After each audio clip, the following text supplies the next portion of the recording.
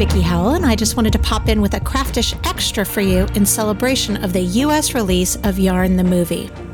So what you're going to be hearing today is the audio version of a short video interview I did with the co-directors of the movie after a screening at the South by Southwest Film Festival that happened here in Austin last March. Yarn the Movie challenges the perception of knitting and crochet as simply domestic crafts by featuring different artists who use yarn as a mode of self-expression, irreverence, political statement, and entertainment. So now here is my conversation with just some really great people, the co-directors, Heather Millard and Thor Johnson. Enjoy. Hey there, we're here from South by Southwest, and we've just come out of a screening of Yarn the Movie, and I'm here with the directors, the co-directors, Heather and Thor. Thank you so much for being here with us. Thank you. Thanks for coming. I'm thrilled. I mean, please, Yarn, you had me at the title. First of all, I wanted to start off with kind of the basics. What's your personal connection with yarn? Not the movie, but the actual fiber itself. Maybe you should begin. No, he's like, I have zero. I have zero connection to yarn. Okay, well, for me, my mum, she knits, and more recently she learned how to crochet, and for I don't know how many years she's been trying to teach me how to knit and crochet, and I've wanted to, but I have never really given her the time to teach me. And when I embarked on the film, only then did I start to sit down with my mum and let her teach me how to knit. It inspired me so much more than just my mum trying to teach me. So my connection with yarn has really grown since the beginning of the film. Now I really want to learn to crochet. Now I really want to use my hands. So it wasn't a love for yarn or yarn crafts that brought you to this movie? It wasn't initially, not from within, being a knitter or a crocheter. It was a love for what we were seeing, right? Without necessarily having the ability to do it ourselves. So we went on a journey with our characters as they were creating monumental things or small-scale projects, and that inspired us. And like I said, now I really want to start crafting. You know what I thought was interesting is that, I mean, I should have gotten it by the title, but I expected it to be more about knitters or crocheters, but it really was about yarn. And not in the like Snoresville way of like, this is how it's produced and this is why it's viable, although there is some of that and that's valuable. Yeah. But it really laid out yarn as just another material that could be an allegory for life. And I want to get into that in a second, but I first wanted to start, I thought it was really interesting how there was a bunch of juxtaposition in your movie. So you've got kind of a couple of irreverent artists. Oleg, pretty irreverent, like she's throwing around any, like, she tries to be irreverent. And then you've got Barbara Kingslever, who's narrating it, and she is kind of old school, traditional poet. Can you talk to me a little bit about, was that juxtaposition intentional, or is it something that just sort of bloomed? It was actually a bit of both. It was intentional in the fact that we wanted to make a film about yarn, not specifically about these characters that feature in the film. So we actually struggled with this during production for some time, whether we were making a film about characters or whether we were making an essay film about yarn. And we went back and forth and realized that what we were making was actually a hybrid. We were trying to combine the two. And so for us it was really important to have the characters that were creating monumental pieces as an art form, as well as the more traditional approach to yarn, which can also be a art form, as the film illustrates. And so Barbara really adds to it a warm feeling about knitting, and where it begins really talks about the traditional approach, and it's something that so many of us can relate to, her works. And so both Barbara and Tina add to the craft art element of yarn, whereas some of our other characters are more talking about a metaphor for life with the circus, or these monumental art sculptural pieces. Yeah.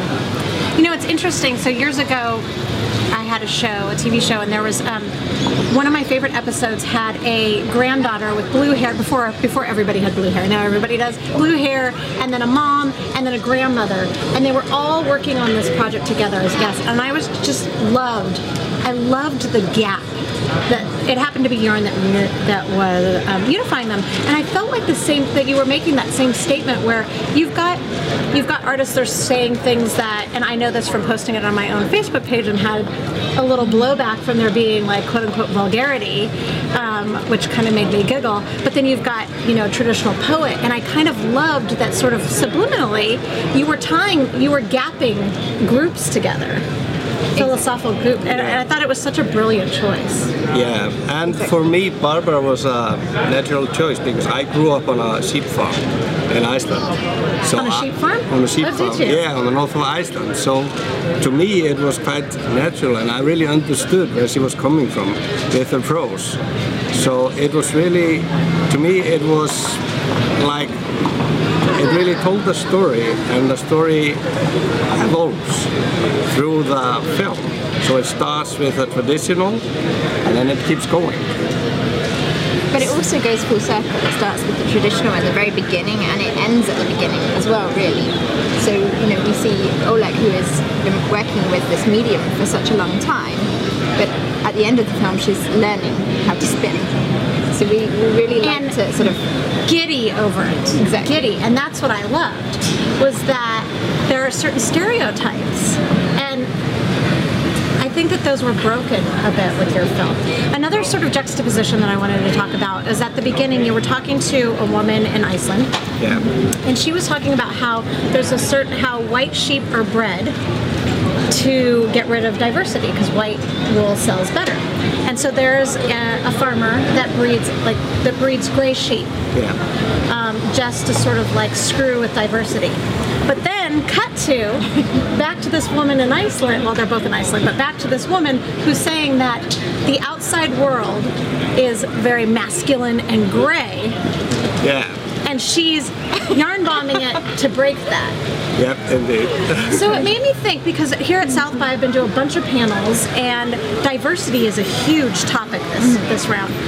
Changing the definition of diversity, diversity amongst women, diversity in the workplace. And I wondered if there was any sort of statement you were trying to say about perception and diversity by putting those two next to each other, so close to each other in the film.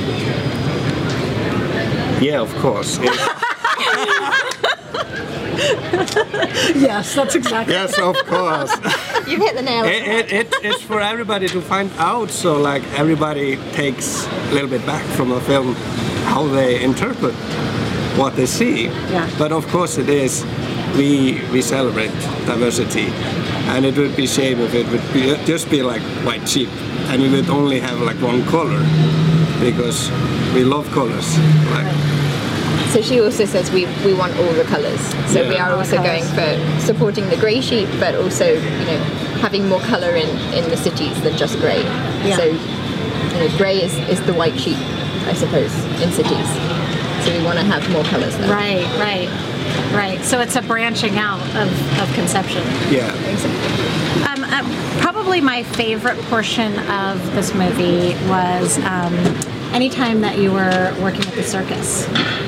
They were phenomenal. So there's a circus in it, and I don't know, what's the name of the circus? Circus Secor. And it was yarn-based, but what I loved most about it was you've got this sort of like, yarn is known for being fluid and soft, and there are some, like, defying gravity was happening on some of the moves that these gentlemen were doing using yarn. And I loved that there's sort of a stereotype of sort of like your grandmother knitting up a nice sock or whatever, not that there's anything wrong with that, but you've got these big sort of like strong men, playing with gravity but using the same fiber. Mm-hmm. Were you conscious of trying to sort of paint two different pictures? Is that something that was important to you about sort of the strength and softness of yarn? I think it was, but our main premise for the circus was in fact that they are using yarn, one in a different way to the others. They're not sort of crocheting it or knitting it on stage, although their set is mostly knitted. Mm-hmm. It was really their connection and relating yarn to life, it being a metaphor for life. Just like the characters say in the film, yarn can be simple and just a straight piece of yarn, or it can be all tangled and sort of intertwined and messed up. So it was the fact that it was a metaphor for life and us always striving for something and it being so important for us. Yeah, indeed. Like you're saying, like life can be like a string, simple and nice, or it can be tangled up, or it can be knitted into a certain pattern.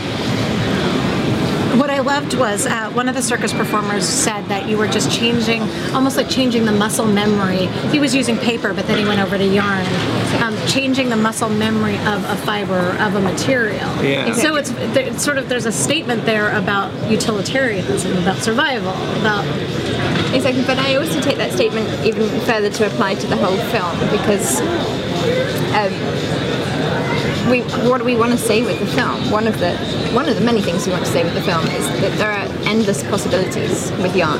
There really are. And so how he's talking about, you can always change the fibers of the paper in origami, you can always change the form of the yarn to create so many wonderful things, and we're just showing a small glimpse of what the possibilities are in the film, but want people to really see that it goes way beyond that. Yeah. You spoke a bit about, I think it was Oleg that said that she really didn't want to be associated with craft, and I personally, my own career, have had a huge sort of, there's a definite rivalry in the art world and the craft world, and that's a little unsettling to me because I really think that they all intertwine. And I was wondering if you came, when you were choosing these artists and working with these artists, if you came against that a lot between, you know, the craft of being at home making something for your family or whatever it is versus these huge art pieces. Did you come up against a lot over the definition of what people wanted to be categorized as? Not so much when we were researching characters, apart from those that actually appear in the film, but what we did come up against was the differentiation between knitting and crocheting, and there are many knitters out there that do not want to be associated with crocheting, and many crocheters that don't want to be associated with knitting, whereas I wanted to sort of encompass them all in the film, really. And so it was more, I was a little bit more torn in the craft world than I was between, for example, in the film Oleg and not wanting to be associated with the craft, and then characters that are using craft as a practical art. So it was more of a conflict that we came across within the film than when we were researching it. When you were pre-producing this film, did you choose the locations first? Did you choose the artists first? Like, what came first? What did it look like from your perspective when you're your first steps? First step was to choose the artist, and then we followed them around the world. We filmed in 11 countries, so it was a lot of travel. Not all of them feature in the film. I mean, we filmed in the UK, we filmed in the Netherlands, and they don't necessarily feature in the film, but we certainly feature a lot of them in the film. But also, I think the fact that, you know, our characters were all travelling was really important for us, because yarn to us is a global subject. We originally wanted to film in all continents of the world, but then we narrowed it down to filming with our characters and wherever they went. And it just so happened that they went to 11 different countries, and yarn really is global, and we wanted to illustrate that too. Well, you did. I think you definitely did. What is it that you're, especially for people who maybe are not already like in it to win it with the yarn, like that aren't already like knitters, crocheters, crafters, artists, whatever. What are you hoping that people who come see your film walk away with?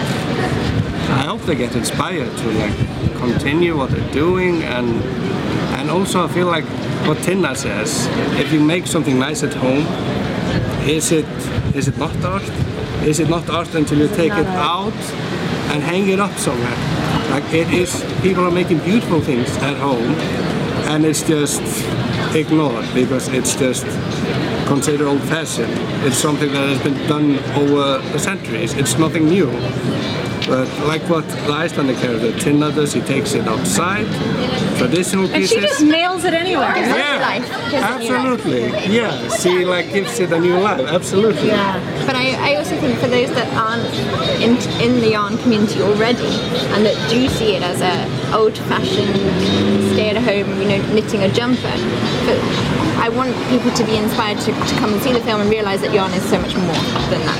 It's that which is really important, of course, but it can be so much more too, and that not to confine it just to those making clothes, that it can go way beyond that. And to not put it in that like stereotypical box of like it's only women's work, whatever that even means. Like that it is literally like possibility in your hands. Exactly. Well, I wanted to end just with there was something that one of the artists, Toshiko, is that right? Said at the end, and I just loved it. She says, "I live today, I will do my best, and then I'll be gone." And I feel like you really did your best with this film. That was lovely. It was lovely. Thank you so much for being here. We're so glad you came. Thank you. Cheers. Thank you. Cheers. Yarn the Movie recently made its New York debut at the IFC and is being released in independent theaters nationwide as we speak. Make sure you check your local listings for a screening near you. Craftish is a Camp Bell production. This episode was produced by me as well as Dave Campbell, who also mixed and edited the piece. If you like this podcast extra, please take a moment to give us a rating or a review on iTunes or really wherever you're listening from. Your ratings help strengthen our profile, which means more ears can find us, so we really appreciate it. We're off next week, but tune in for a brand new full episode on Tuesday, July 18th. Until then, please have a creative couple of weeks. Breathe in, craft out.